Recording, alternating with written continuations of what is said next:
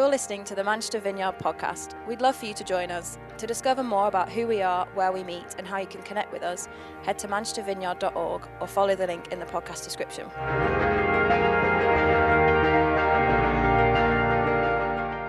We're delighted that you're joining us this morning. If you missed last week, we'd really encourage you to catch up. Paul shared our vision talk, and it's a really important one for us as a church. So do catch up with that online if you haven't already done so. This week, we're going to have a much needed conversation. As I mentioned last week, the brutal suffocation and killing of George Floyd is not a standalone situation. There have been many other tragic events of this nature. But this occasion has brought deeply held frustrations, profound pain, and an awareness of the evil reality of racism to a head. We need to pay attention. We have a lot to learn. Paul's letter to the Corinthian church talks about the church being a body. Paul referred to it last week in the vision talk, that when one part of the body is hurting, the rest of the body hurts. Racism in all of its forms is utterly evil and should have no place in society, and should certainly have no place in the church. We want to grow in our understanding and make steps towards meaningful and lasting change. Over the last few years, Paul and I have sought to reach out to a number of people in the church and wider to learn and understand how best to be a people reflecting the body that we believe we're called to be. We've got to know Harvey and his wife Nancy and their children over the last year or so. They live in Liverpool and have been exploring church planting. They visited Manchester Vineyard a number of times, so some of you may have met them, and we're committed to supporting them and championing them as they pursue their calling. Harvey is a lecturer in African Christianity and theology at Liverpool Hope University and has just published a book called Multicultural Kingdom, Ethnic Diversity, Mission and the Church.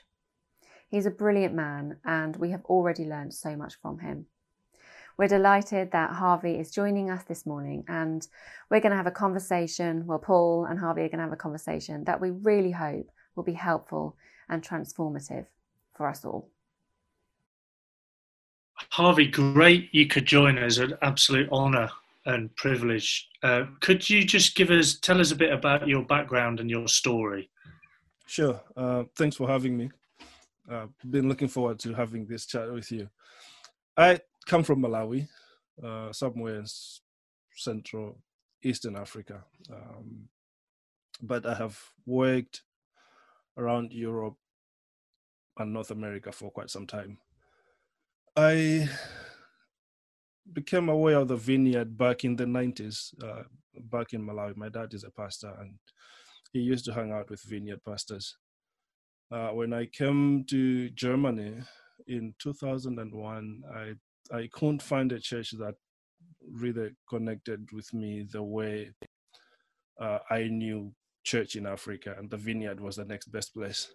Yeah. So I joined the vineyard in a place called Bregenz in Austria, on the border between Austria and Germany. And came to the UK, lived in Nottingham for a while, went to Trent Vineyard. Yeah.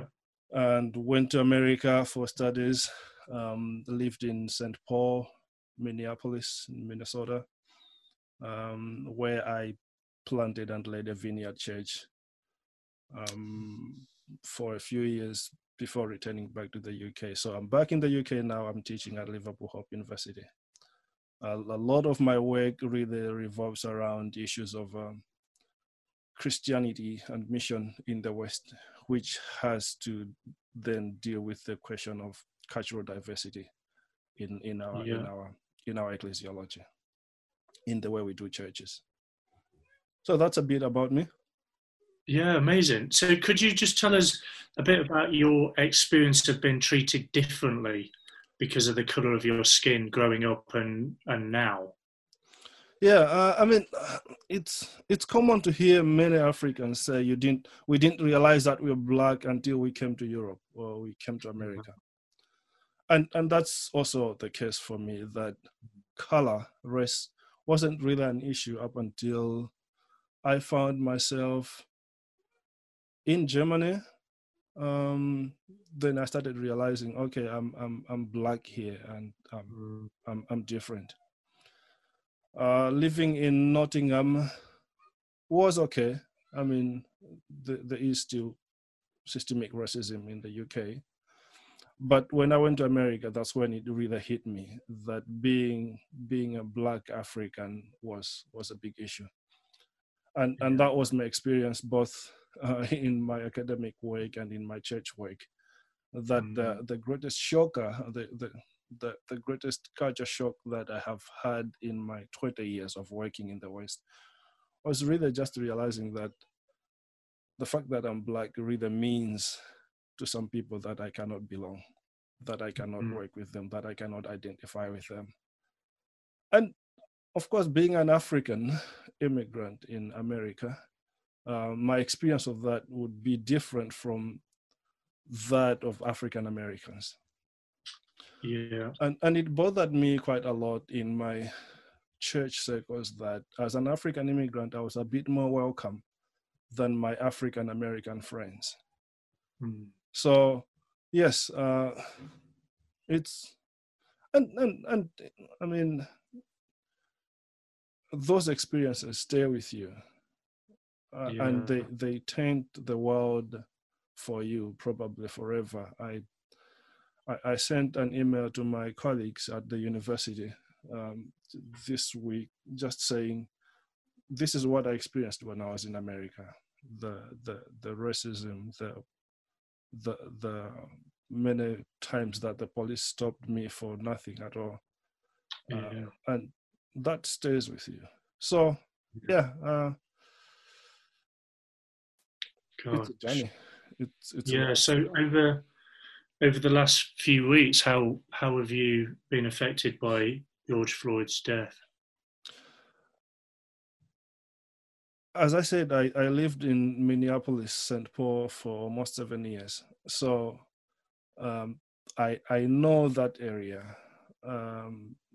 When I led the church, one of my key members lived on the same block as George Floyd. So it's a place that I visited quite a lot. I know the area. And hearing what's happening in Minnesota at the moment really, on the one hand, brings back the pain of and some hopelessness, some helplessness, that you know that there's not really much that we can do about this. It seems like things are beginning to change now, but all along it's been almost certain that we can make noise, we can do whatever we do today, but tomorrow it's gonna be another person, it's gonna be another story, it's gonna be another protest, but nothing is gonna change. So I'm glad that things are beginning to change. I'm glad that this protest has shone the light on what's going on in America, not just in America, but here in Britain, all around the world. People are beginning to make noise. Black Lives Matter, and that may be something that will change the world for us. Yeah, how do you think we might healthfully be able to respond to frustrations, both within ourselves and in institutions, in culture, in society that we're part of? Do you think there's ways we can do that? Yeah, I think one of the things that needs to be said over and over again is that what we're seeing now is a result of 600 years of creating this world order, and so we have been civilized into this, that one race is higher than another race. And so as Christian communities, we need to be aware of this. It may not be that visible, that clear, but we need to always remember that this is the world that we've been civilized into. And it's not, the impact of this, even in Africa today, is quite strong. That Africans, I mean, as far back as my village in Malawi, would still think that Western, European, or white is always better, right, than African. That anything that is white, that has a white name attached to it, is going to be better and more preferable than anything that looks African. Right, and so there is that, and that ideology needs to be critiqued quite heavily. Yeah. But in our Christian communities, one of the issues that concerns me is that because we do not really think about diversity as we should. Yeah.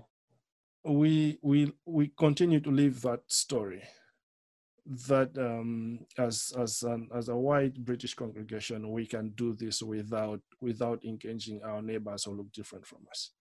Mm-hmm. And the same for African congregations in the UK. They will do better if they don't spend energy trying to work with a white church nearby. Mm-hmm. But I think it's critical that we begin to do that intentionally, mm-hmm. that we begin to look for critical dialogue with people that are different from us. On the one hand, it helps us understand God better. We know God better when we engage people who think and speak about God in different languages from us. But also it's the body of Christ. Yeah. That this body, which Ephesians 4 says the head is Christ, but it's joined together by that which every joint supplies. Verse 16 of Ephesians 4. So it's the creating space for every joint to supply and every joint to receive, right? That this body is kept together, right? And so the black parts of the body and the white parts of the body and the yellow parts of the body, they all need one another to make the body function. And so the question is, can we be intentional about engaging others who are different from us? Because that's how the body will work. Yeah. We don't want this just to be a moment. We want, as a church, to change. This feels like a once in a generation opportunity to press reset. And I realise that the riots and the protests may die down slightly, the news reports will move on, but how do we make meaningful change and keep the conversation moving from outrage to action? Sure. What would be some of the things we might be able to do? I mean, let's be intentional about creating dialogue with people who are different from us, right? And commit to doing it up until it changes us. Yeah. Right. So it's not just a one-time conversation. There's this going on. How do we deal with this? But really, how do we journey together? Mm-hmm. Right. When I planted the church in the US, one of the things that bothered me was the fact that in our theology, in our ecclesiology, one of the things that that I saw that really worried me when I started to plant the church in Minnesota was that as a movement, we are still shaped by the homogeneous unit principle. Yeah. That really says, go find people who look like you. Yeah. And start a church for them. Find this niche. That's the word that we use. Find a niche and shape a church for them. And I do push back a little and really wonder whether in this day and age we should be talking about a heterogeneous unit principle intentionally, that we're not sending people who are not going in teams with people who don't look like them. Yeah. And in doing so, we are sort of making it visible to everybody that we are committed to this, right? But we are also helping them learn from one another, realize that things will make better sense if they engage others who don't look like them. Yeah. And so, I mean, I would call for that commitment that it's going to be a time before it really gets there. But just thinking, when we plant churches, can we, right from the beginning, engage with diverse teams of church planters? And that becomes something that we can commit to doing as we go forward. What? Go ahead. Yeah, are there things you can help us with that, Harvey? The area that we meet in when we do meet physically on a Sunday, Ardwick and Longsight, has a resident population which is at least 70% Black, Asian and minority ethnic.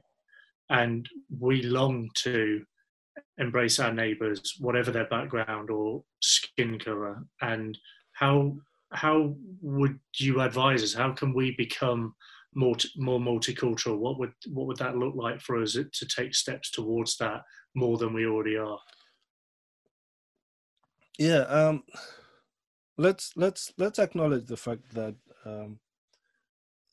the church is planted mostly by a group of white British people who have come into the area. Yeah, and from there, then we can now begin to look around and say, okay, this is the reality. This is who we are. But how do we diversify this thing, especially from the people who are visible leaders of the church group as well as of the community? Yeah. How do we build bridges between this church and the people around us? Find their key leaders, find their gatekeepers, find their what Luke says calls the man of peace, right? Find the people of peace in the society, try and build bridges with them, and open up space both at church and in other places where you can get to meet them, get to talk with them, get to know one another with them. It has to be relational at the end of the day. Yeah. That you have to take steps to build solid relationships with the people around you. And this cannot be it cannot be done by accident. It requires a commitment. It requires that you commit to doing this. Who are the people around us that we need to be in a partnership with? Get to know them, they get to know you, and God will do the rest. Yeah, no, it's good. It's really good. I know we've talked about some of those things before, and I think it's helpful for us as a wider church to engage with it. Anywhere we see, we can see injustice and lives lost and futures stolen and hope undone. How can we not become weary in doing good and hope for a different future? What are some of the things you think would, as we project longer term, that we could be considering? Yes. One key thing to realize is that as our white British friends, you hold the key somewhat to resolving some of these issues. I mean, we can go back to the book of Acts when Paul shows up in Jerusalem. He is Paul. He has all this history with him, but somebody has to open the door for him. So that becomes Barnabas, who opens the door for him, and then we learn that he is sent back to Tarsus to his home, and Barnabas follows him 10 years later, brings him back into the conversation, and that helps change the story. So a commitment from our white British friends to saying we're not doing this without our black friends. Yeah. And that includes raising voices on behalf of, because as I said, this is 600 years in the making. Yeah. Right, that you will have platforms that I cannot have, especially when it comes to white British population. They will listen to you more than they can listen to me. And so how do we then work together to make platforms for one another? Yeah. On the grand scheme of things, it may look like it's impossible and it's not worth the trouble, but it is necessary that we do this. We have to keep pushing against injustices. 100%. It's been said that justice is what love looks like in real life. Yeah. And so loving our neighbors is really pushing for justice on their behalf. And that's really what Christ calls us to do. Right? Yeah. That when he steps out in Luke 4 and says, I'm here to set the captives free. Yeah. Right. I'm here to heal the broken hearted. He is raising the standard for us. That we can't just look on injustice and let it go. It's part of our Christian calling to actually speak out against injustices. Yeah. And so we keep doing that. There is no stopping. Wherever there's injustice, we are called to call it out. Yeah, I want to say really, Harvey, we're in. I hope we have been. I hope we will be. I think there's a powerful moment that's happening now, and I think it's an important reset moment where we double our efforts and align our hearts afresh to what we value and what we believe, and for us all to have a moment of reflection and say, hold on. But everything you've said, I just say yes and amen. And actually more so, Steph and I, for the last couple of weeks, just such heavy hearts. We repent of what has been and the frailties and the sin of what has been. And we say this, we pray as a new day, and you want to see a reflection of heaven on earth and a breakthrough of justice, really. What can I ask you? What would you say to us listening and watching today? Do you have any further reflections that you wanted to share aside from some of what I've asked? I mean, just to say that racism is a big issue. It's a sin. Yeah. And it is part of our current world order. Yeah. And so whatever we can do to tear it down, let's do it. Amen. And let's embody a multicultural Christian community that God wants us to be. Yeah. The calling that Christ gives to us and says, go to all nations and make disciples, is really an invitation that we should expect to make the body include people from other cultures and people from different races together. And the church is not complete, really, up until we are all together as one body of Christ. And racism is one of the biggest things that stand in the way of that. Yeah. So whatever we can do to show the world that we are one, right? Yeah. That we stand together as followers of Christ, regardless of our skin color, regardless of our accents, regardless of where we are from, but as long as we are one in Christ. And that's where the power comes in.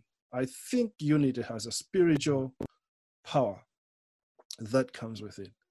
And so it's unity in the face of all this racism that will begin to change the world. Yeah. So Absolutely. if we can, at every opportunity, embrace others of different races, just to show the world that Christ makes this possible. Yeah. In him, there's neither Greek nor Jew, neither male nor female, nor free nor slave. He makes us all one new humanity. And so if we can take this up and make it a commitment that we will show the world that we are one new community, one new humanity. And that's only possible if we fight against racism, really. So yeah, let's keep doing this. We have hope in Christ. Absolutely. I just thank you for your openness and your honesty. I can't wait to be back together in person and, you know, continue this conversation. I wonder just one more thing, Harvey. Sure. You were saying earlier that your latest book is predominantly written really to help the church, and I think it feels a crucial resource for this time. Could you just share a little bit about the book, just so the wider church understand what that's about? Sure. So the book is called Multicultural Kingdom. And I start with a little story with about a conversation that I have with my mother, where at first she's saying, "What do you mean a multicultural kingdom? A kingdom cannot have many cultures." And then she turns around and realizes that actually, no, it's possible for a kingdom to have many cultures. The United Kingdom is a good example. But then she sits back and then realizes that even in the congregation that she leads in southern Malawi, that she has led for 30 years, that congregation is only possible because it embraces many cultures, right? And she comes back to me and says, we are, as a body of Christians, we are the only place where these cultures can work together. And then says, that's the kingdom. The kingdom is only possible if all these cultures work together. It's like a mosaic. So I build on that to explore the growth of Christianity in the world. As I said, that growth really means that people from different tongues, different tribes, different nations belong to the body. And then those Christians from other parts of the world find themselves in Britain. And how do we respond? How do we respond to Iranian Christians and Malawian Christians and Brazilian Christians being in our cities? The core is, let's be a multicultural kingdom. Let's work together to show forth this kingdom that God has built in bringing us together. So it's basically an argument for a multicultural way of doing church.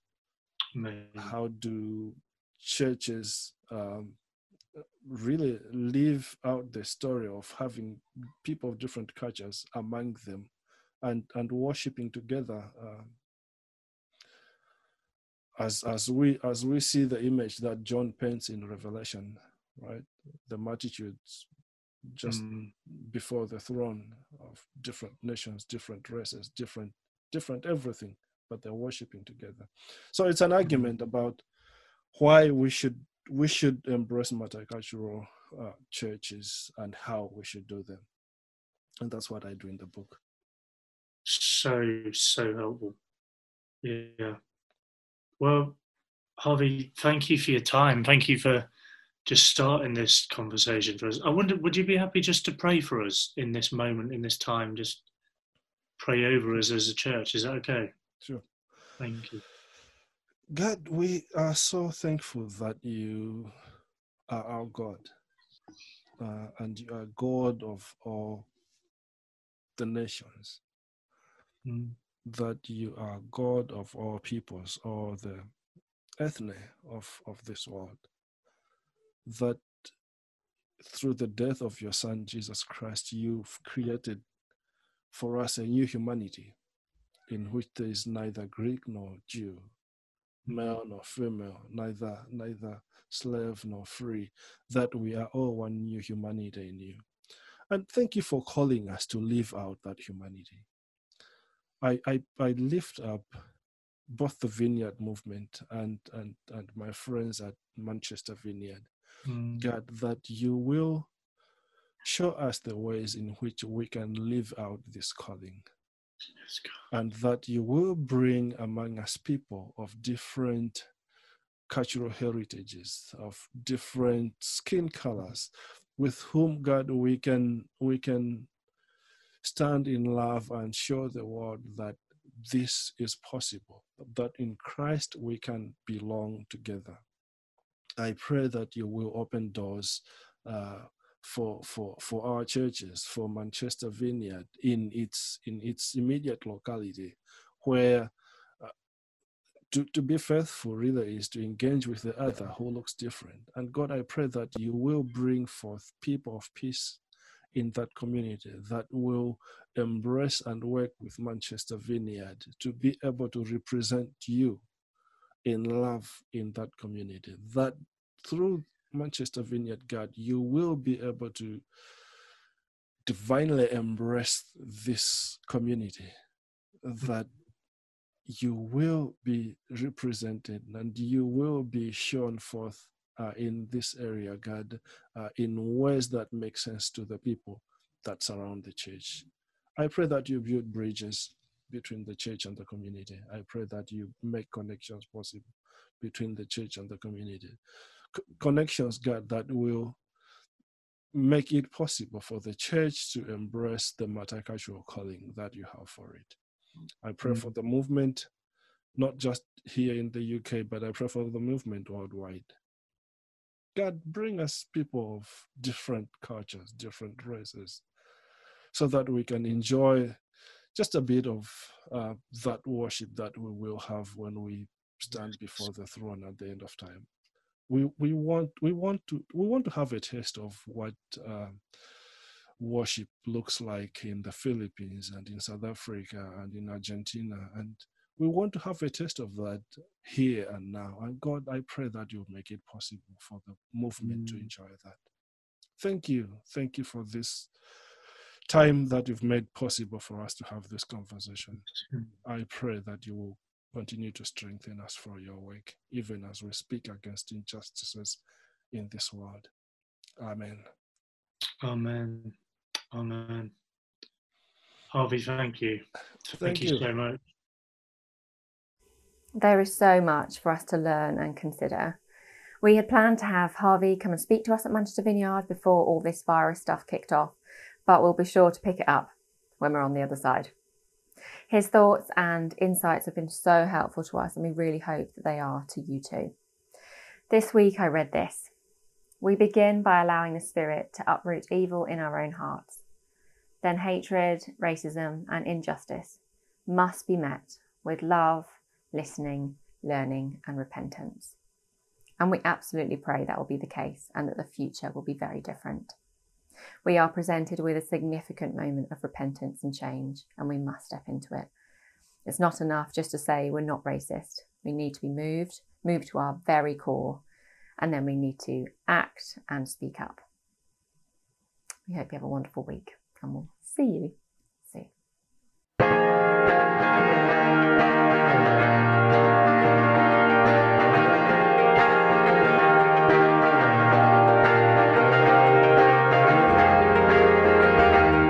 Thanks for listening. To find out more, head to manchestervineyard.org or follow the link in the podcast description.